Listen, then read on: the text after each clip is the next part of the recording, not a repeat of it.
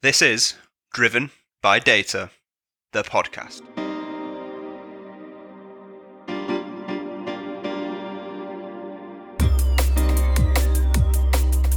Welcome back to another season of Driven by Data, the podcast, powered by Orbition Group and hosted by me, Kyle Winterbottom. So here we are, season 3 of Driven by Data, the podcast. I'm delighted that you've decided to tune in and rejoin us. We've got some absolutely fantastic content coming your way. So all that's left to say is sit back, relax, and enjoy this episode. In order for your organisation to make the best possible business decisions and to make the most of your data, you need the very best people. And that's where Orbition Group comes in. We have a proven track record in partnering with some of the largest brands in the world to the most innovative and disruptive startups and everything in between. We go beyond traditional recruitment services. The organisations which we partner with benefit from the added extras that we offer, such as raising your organisation's brand awareness to the data and analytics community, providing you with insights into the current market and your competition, benchmarking you against the industry to give you the best chance to successfully attract the best talent. We want to become an extension of your business to identify, engage, attract, and retain the best talent possible. If this sounds of interest, please reach out today by visiting orbitiongroup.com. Welcome to Driven by Data, the podcast, season 3. Today I'm delighted to be joined by Sarah Schlobohm, who is the head of AI at Kubrick Group. So Sarah, thank you very much for joining us. Thanks for having me. I'm just really delighted I got your name somewhere in the vicinity of actually how it's pronounced. I'm going to use it as examples. Perfect. So where we always start, Sarah, as you know, is by asking our guests to give themselves a brief introduction into their background and, I guess, journey up until this point in time, if you'd be so kind. Yeah, sure. So right now I'm head of AI at Kubrick. That means I look after our machine learning engineers. So Kubrick is a company that was designed to solve the digital skills emergency. We take fresh young grads, train them up in a variety of data topics, and then place them with clients to get that hands-on experience. I look after the machine learning engineering cohorts, which is really important stuff because it's not just can you build a model, but it's can you actually get it into production, which is something we will come on to later in the podcast, I think. Mm-hmm. Before that, I was, director level at one of the world's largest banks. I was in financial crime compliance, where we use data science to fight financial crime. We were trying to stop money laundering, terrorist financing, that kind of thing. So it's a big deal. Spent some time there, spent some time roundabout financial services, did a graduate scheme at PwC. That's how I kicked off the business career. The way I got into machine learning and AI is that I didn't find the Higgs boson for my PhD thesis. I was a particle physicist. I built some algorithms to try and identify particles. I identified particles, but not the Higgs boson. Somebody else did that. But that's how science works. You find the place it isn't, and then eventually somebody finds the place that it is. Yeah, absolutely. Give us a little bit of insight into Kubrick then. Obviously, I know you mentioned there the kind of, the mechanisms by how the business operates, but I guess just more holistically, right? Because I guess your role at the moment is part responsible for the teaching and the training and all the cool stuff around ML and, the cohorts of ML graduates, but then also the consultancy piece, right? Just give us a bit more flavor to that. Yeah. Well, it's interesting because I've now done the full Kubrick triangle. I've been the hiring manager at a bank who's worked with these young graduates that have been out there and done this kind of training. I've been on a graduate scheme myself a long time ago. I think we treat them a little bit better than I was treated on my graduate scheme. I hope so, anyway. But now I try to bring that all together and I try to solve the problems that I had as a hiring manager with these graduates being like, oh my goodness, I can't believe I have to teach them this again. They're not practical, they're not doing things hands-on, they don't have any business sense. That's what we try to give people at Kubrick that they can't get from university, from online learning, that kind of thing, is that practicality and that business sense through it. Yeah, absolutely. Makes Makes perfect sense then. So obviously, an interesting route that you've taken into, the world of artificial intelligence, and one of the few people that have it in your job title, which is always It is cool. rare. It's the first time. Yeah. But just give us. So I know obviously we've spoken offline about this, and had many conversations around some of the challenges the industry faces. Let's say, what do you see when you're working with these grads and the cohorts, and then helping organizations to deliver kind of ML related projects? What's the most common mistake that you see organizations make when they're attempting to adopt machine learning, or jumping feet first into the AI space? Yeah, I mean, I think part of it is something you've just done there, was you dropped off the engineering part of machine learning engineering. Yeah. You get a lot of very clever data scientists. They hire in fresh PhDs. They can make you a lovely, deep learning algorithm or whatever, but that doesn't make it into production. And that, I think, is sort of the biggest challenge, is that so many of these projects just never make it off somebody's Jupyter notebook on their own laptop and into production. Why is that then? What's the big obstacle for that happening? Because it's interesting. I mean, sorry to interrupt. It's interesting. I guess so I had people on the podcast before that have kind of said that they believe we've come a long way since, what were the stats? The stats were like 80% of ML projects never made it to production. And I know I've had people fairly recently say, that's definitely got better, but obviously it's still a challenge. So what's the kind of driving force behind that being the challenge? I think the challenges fall into sort of two categories. On the one hand, there's the technical side, and on the other hand, there's the business side. Right. And on the technical side, you didn't think about the whole ecosystem. You didn't think about getting it into production. You didn't think about how new data is going to get in. You don't think about how you're going to monitor it, fix it when it breaks. They leave that out of the budget, all sorts of things like that. On the other hand, there's the business side. And especially if you're working in a regulated industry like financial services, you're not done when you're done coding. Right? There's an awful lot of governance that you have to go to. There's an awful lot of stakeholder engagement. There's a lot of getting the business on board with what you're doing, why it's a good investment, why it's not a massive risk. And I've seen an awful lot of models be completely sunk or massively delayed in that governance phase as well. Yeah. How many, I guess, in terms of your experience, how many of these kind of ML projects never make it? I mean, on the one hand, you want to fast fail on purpose, right? Yep. You do. And so if you have a model that's a fun model, but it isn't actually solving a business problem, you want to fail that as quickly as possible. You don't want to be a solution looking for a problem. You don't want to be like, hey, let's use ML because, Gartner said 80% of our competitors are. You want to solve a business problem. And if that's the tool to do it, that's what you want to use. So there's nothing wrong with fast failing. I wish more people would do it. I think the real concern is when people won't give up and they won't fail a project because, we've committed to this and we told the board it would save us, this many millions. And it turns out it's a bit more complicated than that. I think I tend to see more sort of delays and overruns in that space. But then at the end of the day, you've got to add business value.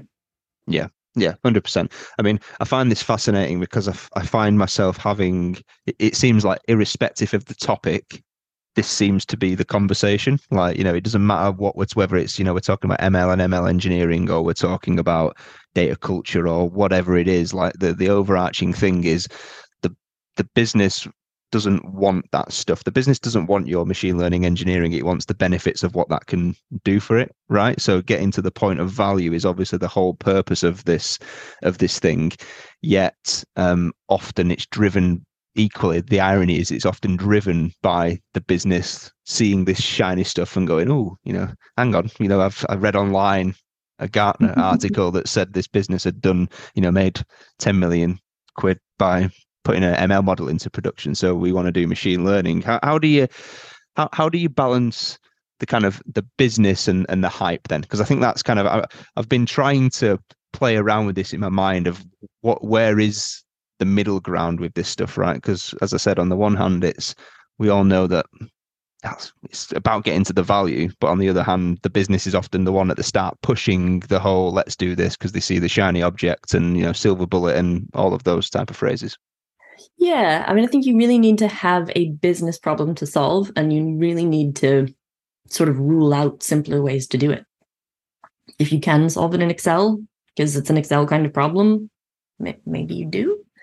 I always say you don't need a chainsaw to butter your toast, and that's what I think a lot of people tend to do. Like, it's cool, it's fun, but like actually you could do that much more simply. I think you also do tend to run into a problem of sort of not invented here syndrome a lot. People want to, build it all from scratch, and they want to do their own code. If you're that good, you probably ought to be working at Google. Not for me and my business analytics team. So I think that's a big one, and I think that's a big trend where the industry is going, and I think the businesses that adapt that approach are going to get there a lot faster, because a lot of ML these days is you kind of say like, "Dear Cloud, please may I have some ML," and right? Yeah. And for an awful lot of business cases, that makes sense, and that's already going to fit in your cloud pipeline and all of these things. So I think that as the more businesses realize how efficient that can really be, I think that more of that's going to be happening. Yeah. Is there I guess across, your career and then the work that you're doing now with, the clients that you have at Kubrick, is there ever kind of a tipping point where you think, right, okay, now you're ready for machine learning? Does that happen? Or is it a case of that, there's always a conversation to be had around machine learning? Yeah, I mean, there's some big signs that you're not ready for machine learning, right? If you don't have good data in place, if you don't have good data engineering, if you don't have good data management, then you can't trust your data. And if what you're trying to do is learn from past data to predict something about the future, you need to be pretty confident in that data that you're predicting from. So I would say, yeah, absolutely, don't think about machine learning until this stuff is ready. If you're going to do supervised learning, which is probably, where you're going to start, you need to make sure that data is labeled well. And just, do you have everything in place? So it's a bit like being a chef in a kitchen, right? You've got to have all your mise en place before you start putting it together in a pan. Yeah. No, it's really interesting because, as I say, I think that's where a lot of businesses get to, right? They hear about these stories, they listen to whatever they're listening to, and it's like, right, we want to do this. And I think that's why, the last 18 months or so, we've seen this huge resurgence around, data management and data governance, because there's probably been that many projects that have jumped feet first into, ML and AI, and they've not quite got out of it what they were hoping for, and trace their tail back to kind of poor quality data and that type of stuff. I guess take us to a point then. So once you've fixed effectively the foundations, is what you're talking about there. If you've got the right foundations in place to make sure that you can do ML accurately and successfully, how do you go about prioritizing from that point? Because often, as you've very rightly said several times now, it's about having a business problem to solve. How do you go, how do you prioritize? Okay, we've got all these business problems. Which one is most suited to us proving some value quickly? I think if you can do a bit of basic analysis first and say, do you know what, here's something we'd like to try and predict going forward, that's probably the best use case. If you're like, well, here's some data, I don't know what to do with it, then that's not a good use case. I mean, maybe go throw some unsupervised learning at it if you have the time and budget. Maybe most people don't. Try to pick the most straightforward approach that's going to get you a fairly good return as quickly as possible.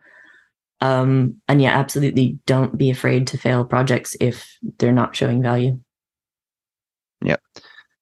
Have you seen any kind of trends, or have you managed to put your finger on as to why there are so many organizations out there trying to do these big innovative ML related projects when they're just not ready for it? I think a lot of the time there aren't technical people in the room making those decisions. And that's not to say that a technical team can't be led by non-technical managers. And, by technical, I mean, can program, knows machine learning, that kind of thing. Yep. But I think it really helps to have, someone with that skill set in the room when you're talking about these decisions, so that you don't get too far down a project that's directly tied to someone's budget, to someone's ego, that then can't fail within the organization. It's much better to engage your most difficult stakeholders up front and get them to try and kill your project, because then if it succeeds, then you know it's going to be a good one.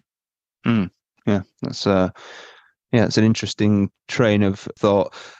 Piece this together for me then in regards to the kind of evolution from a kind of technology standpoint, because obviously the advancements in tech have allowed ML, you've very rightly mentioned there, the kind of ease that it can be done at now with cloud and integrations and all that type of stuff. But what's the kind of evolution of that kind of technical tooling journey been in regards to ML? And, is there any considerations that organizations should be making in that space when they're kind of setting out on this journey?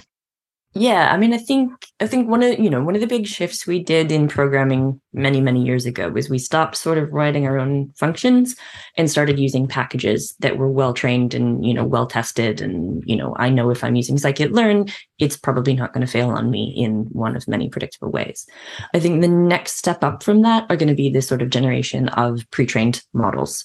So I think it's going to be the kind of things that you can access from Hugging Face, ChatGPT.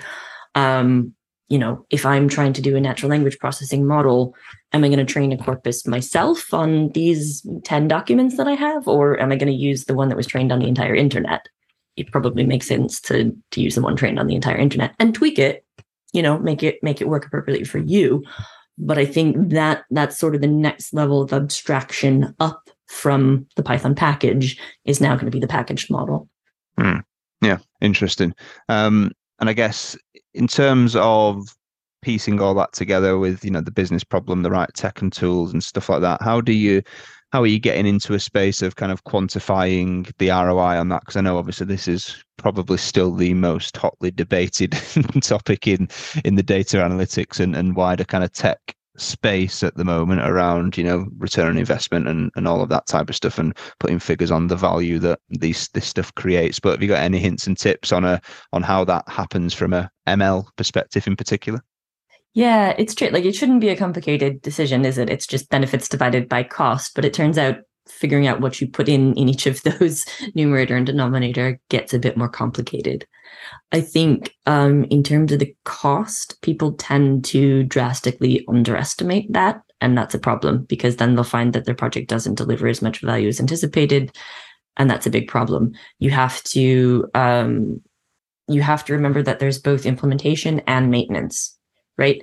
And so I've seen many projects be budgeted for, okay, we've got this team of data scientists to get the model implemented, and they all leave the project when it ends. Then what? Somebody's got to maintain it. Somebody's got to fix it if it breaks. Somebody's got to retrain it if there's data drift.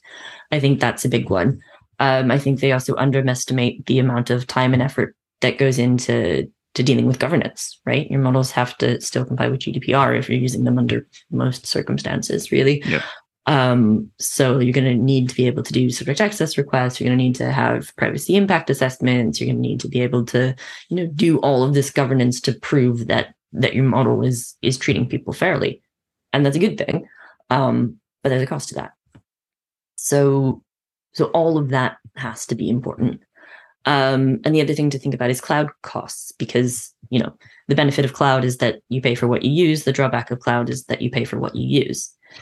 So especially if you leave your data scientists, possibly I'm guilty of this, unattended with your cloud, say, oh yes, I'll have this big fancy computer, let me have all the GPUs. And then it turns out that's expensive, right? So you need to think about that budgeting and setting those guide rails up front. I think those are a big one. I think people also tend to underestimate the benefits as well. Especially if you're talking about the first model to get into production. So sometimes that can be a big hurdle, right? Especially you have to convince stakeholders who think machine learning is some scary black box that nobody's going to be able to understand and the regulators will never approve it. It's really not the case, but you're going to have to put in a lot of effort to overcome that the first time. And then once you break ground there, then you can put more and more models in that will get more of that benefit. And if you look at them on paper, well, yeah, that first model didn't get a great ROI. Well, yeah, but it opened up the door to all these other ones. So there's lots of qualitative benefits to moving to AI as well. Yeah, absolutely. Do you find that being able to have the AI conversation is a little bit easier than some other conversations because of, you know, the hype around it, let's say, or in terms of, you know, the kind of the obstacle of maybe the whole buy-in conversation, right? You know, a lot of CEOs wanting, you know, they want to do AI, they want to seem to be doing AI because it's the sexiest, latest thing. Does it make it easier to have that conversation to kind of get sign off to do this stuff? With that set of stakeholders, yes, which the ones that drive business value. I've worked in risk areas a lot. Let me tell you, risk people can think of all the ways that models can go wrong. And they should. But yeah, there's risk to anything. That's why we have entire risk and compliance departments. But those can be the really difficult stakeholders to get buy-in from that, and the the IT teams. So we literally teach this at Kubrick, right? It's not just, you're not done getting your model in production when you've done the technical side. You know, we talk to them about, here's what governance is going to look like here's why you're going to have to, convince everyone that it's compliant with GDPR. Here's how you're making sure it's ethical. But also, here's how you convince your IT department that actually this is a good idea and it's worthwhile. You might be the first one saying, hey, we actually need to go on cloud instead of this creaky on-prem system that's going to fall over if you look at it funny. So sometimes that conversation is a difficult one because there's a lot of change, and that can be complicated and expensive, and people don't always like change. No, yeah, isn't that true? Where do you sit on the whole MLOps piece? Is this just a kind of extension of everything we're already talking about? Because obviously there you're starting to say, production, and I think, I've had people on the podcast before talk about this, as saying that the challenge was always we couldn't get it into production. So we never thought beyond that. It was just the goal was get the thing into production, right? And then all of a sudden, as we got better at that, it was kind of like, oh, actually, there's a lot more to this at this point now in terms of cost, in terms of time, in terms of resource and budgeting and blah, blah, blah, blah, blah. Is that, is that ops piece everything that you've described? And how do you think that's kind of moving the ML space forward? I think in general, it's good. I think if you take it too far to its extreme, then you really lose something. So if you take it to, absolutely everything is automated, there's never a human in a loop, that kind of thing, your models aren't regularly reviewed, then I think you're setting yourself up for trouble. If you're doing that, why not just have one of the AutoML systems, right? There are plenty of them out there. They claim to do it all for you. Fine. And you're going to get an okay answer out of that. And so if your business is okay with an okay answer, sometimes that makes loads of sense, then go for it. But if you're really looking for, does this work for us? There's no substitute for domain expertise and, really sitting and thinking about what features are going to make this model important, what data is missing that I need to go out and get that's going to enhance my model. And MLOps can't do that for you in an automated way. Arguably, it's one of the steps of review, etc. So I think it's really good in principle and really good that it forces people to think about the entire model lifecycle. And yeah, if you're going to do something twice, automate it. But at the same time, there is no substitute for actually thinking about something sometimes. Yeah. I guess in relation to the work that you have done and are doing, then how does that conversation normally play out in regards to, the advice that you give to organizations based on, is where you're at, go and get this tool, or where you're at, build a team of people that can do this for you? How do you distinguish between, the readiness, if you like, of a certain type of organization? Yeah, you've got to look at where you're starting from. If you're already natively in the cloud, then that's a whole lot easier if you're working already with pipelines. If you've got someone that's building their first one that's still on-prem, it's a little bit creaky, that conversation can be a bit more complicated. And there are situations where you say, yeah, use the low code, no code tools, depending on what you need. I think you probably want to stay away from the ones that don't give you some customizability, some ability to get in there and intervene if you really need to. But for the most part, there aren't points for writing code rather than letting something automate it for you. It's at the end of the day, are you solving the problem better or not? Yeah, absolutely. That makes perfect sense.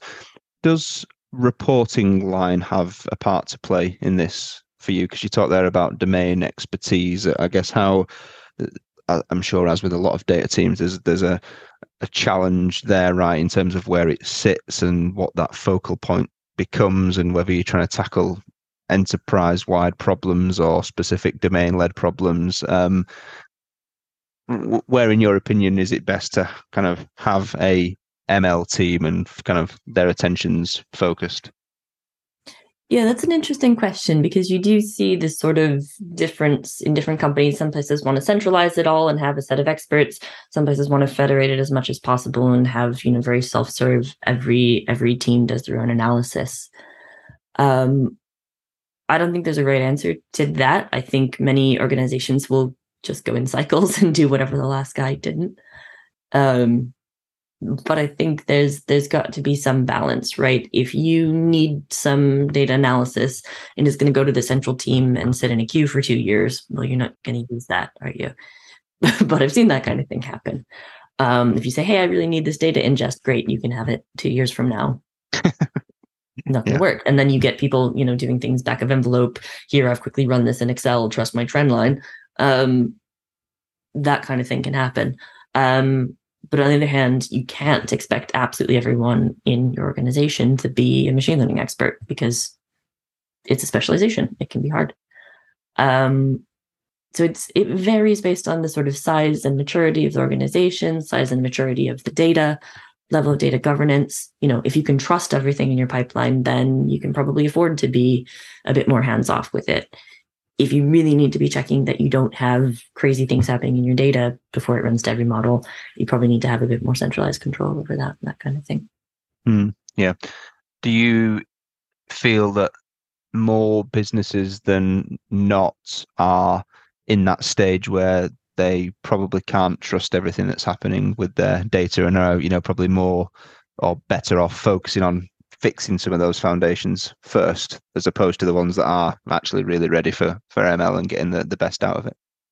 Yeah, I pretty much never trust the data.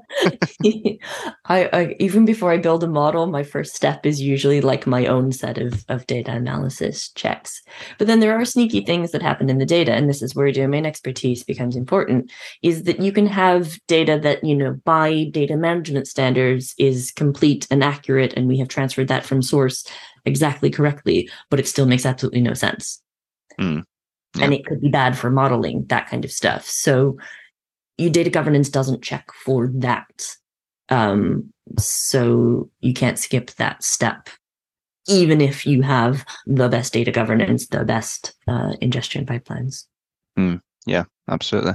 Talk to me about the ethics piece then, because obviously this is stuff that we are, very rightly so, more and more airtime. And I guess, back to your risk and compliance friends that you've referred to,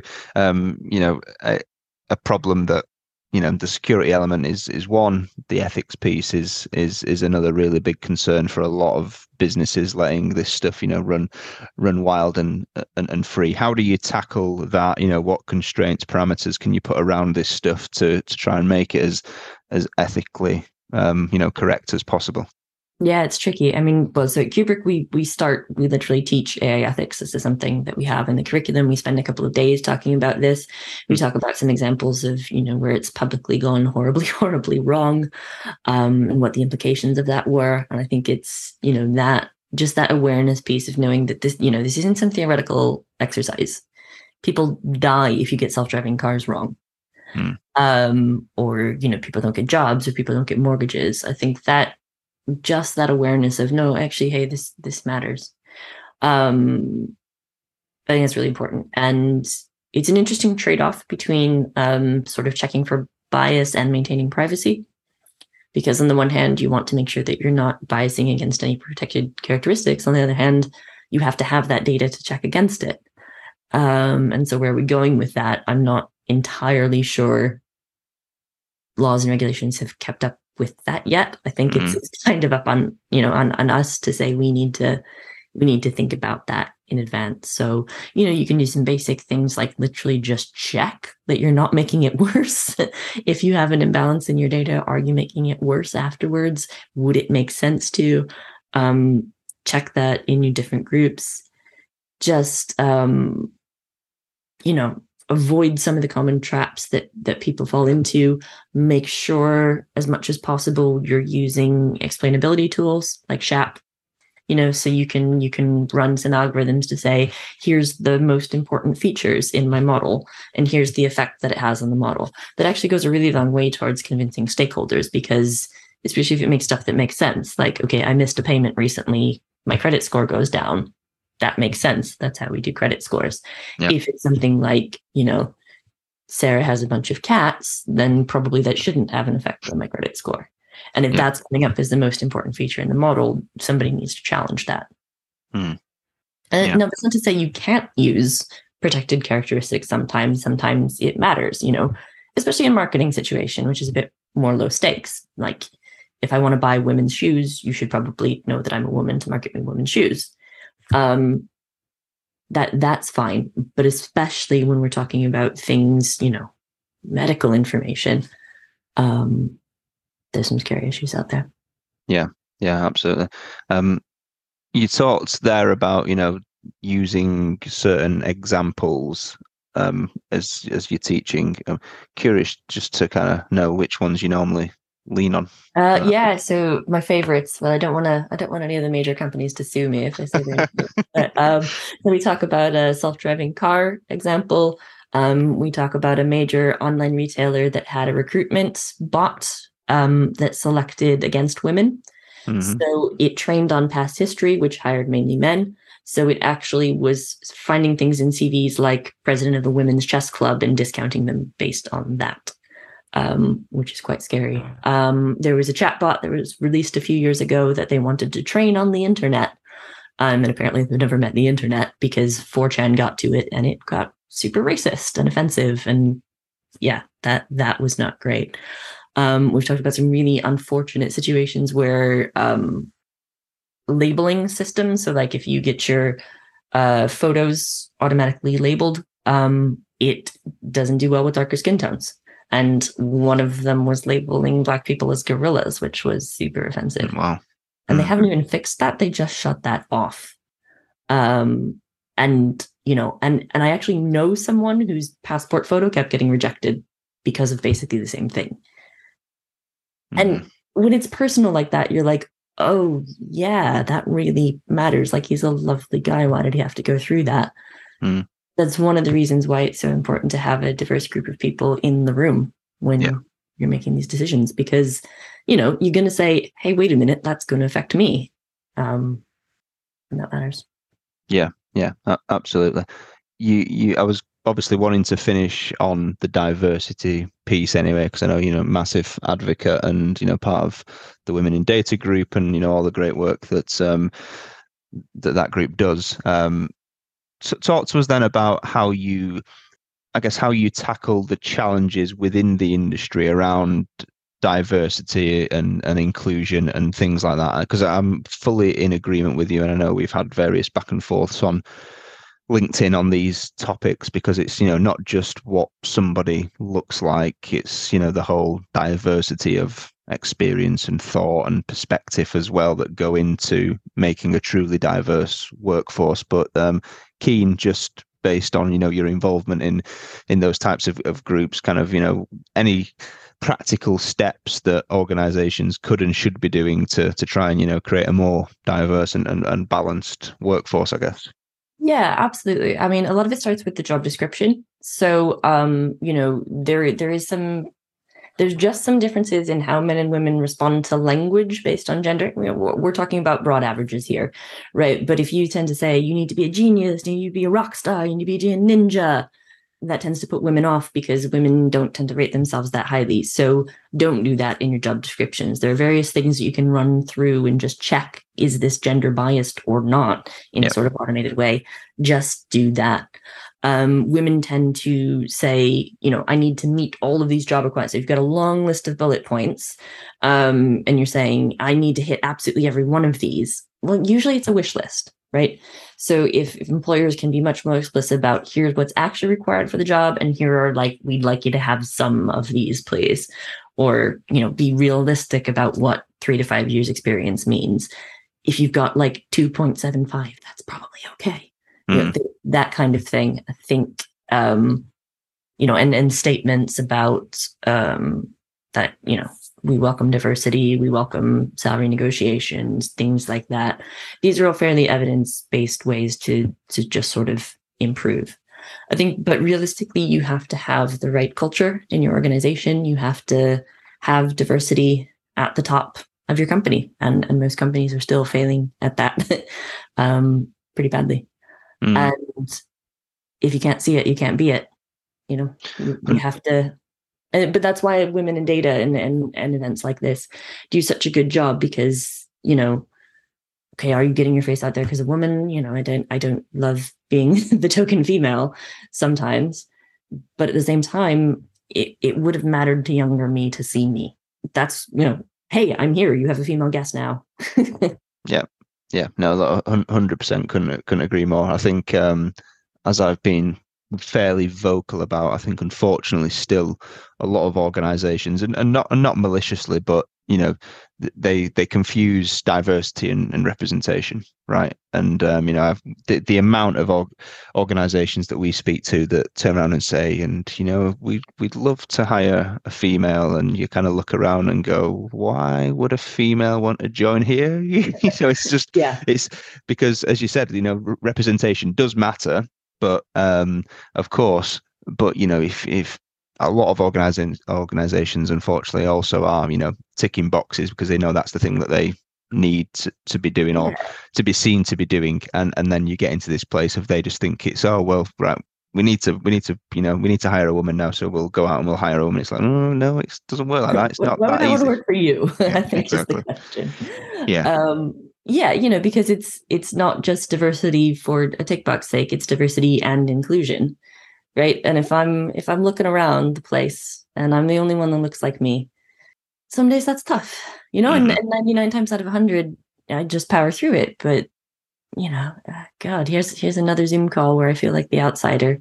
Yeah, well, that's a shame. But I think hopefully, we're making strides in the right direction. That the noise around this topic is as loud as it ever has been, which is fantastic, right? Because the more noise we can make about this stuff, the more likely we are to convince people to change, or at least look at the way they try to tackle this problem, which ultimately needs to be the starting point, right? So it's fun, it's interesting, it can be a rewarding career. Women shouldn't shy away from it just because there aren't any others. And it's also worth noting that as our industry matures, not everybody needs to be an ML engineer, right? There's a lot of other more business focused roles. You're getting all sorts of funky job titles now, right? Like translator or the data journalist or all this other stuff that's kind of coming out there. So I do get suspicious when women get pushed into the less technical roles, though. That's the trend that I've noticed. Even when women do get into data, they get pushed into the sort of, oh, we need you to go chat to people about data roles because they may be better communicators. True. That's interesting. But they may be awesome in the technical stuff too. So don't do that automatically. If that's what they want to do, if that's where the skill set lies, awesome, more power to them. But make sure that you're not accidentally pushing away from the more technical side. Creating another tick box. Absolutely. That makes perfect sense. Well, to bring it all back together then, Sarah, just I guess give us kind of a list of hints, tips, tricks for the audience to take away in terms of, if you're on this ML journey or you're thinking about getting on this ML journey, what are the key things that you really need to think about before you jump feet first into it and get it horribly wrong? Don't hire a bunch of data scientists before you have your data engineering sorted out. Make sure that you engage your difficult stakeholders as early as possible. Don't be afraid to fast fail projects. Make sure you think about the whole life cycle of the project, not just getting it into production the first time. Yeah, perfect. Well, what a great way to finish. So look, Sarah, thank you so much for giving us your time. We know you're very busy. You've got some more students to go and teach ML ethics to now. So we'll leave you to do that. All right. Perfect. Thanks for your time. That's it for this episode of Driven by Data, the podcast. I hope you enjoyed it. I'll be back next week speaking with another thought leader from the world of data and analytics. Until then, please follow Orbition Group on social media if you've not already done so, where you'll be able to subscribe and therefore be made aware of the podcasts as they arrive. And please share, like, and leave reviews so that more people from our industry get to hear and benefit from these too. If you've got any questions or you want to suggest ideas for topics or potential guests, then please feel free to reach out to me. Thanks for listening, and I'll be back next week.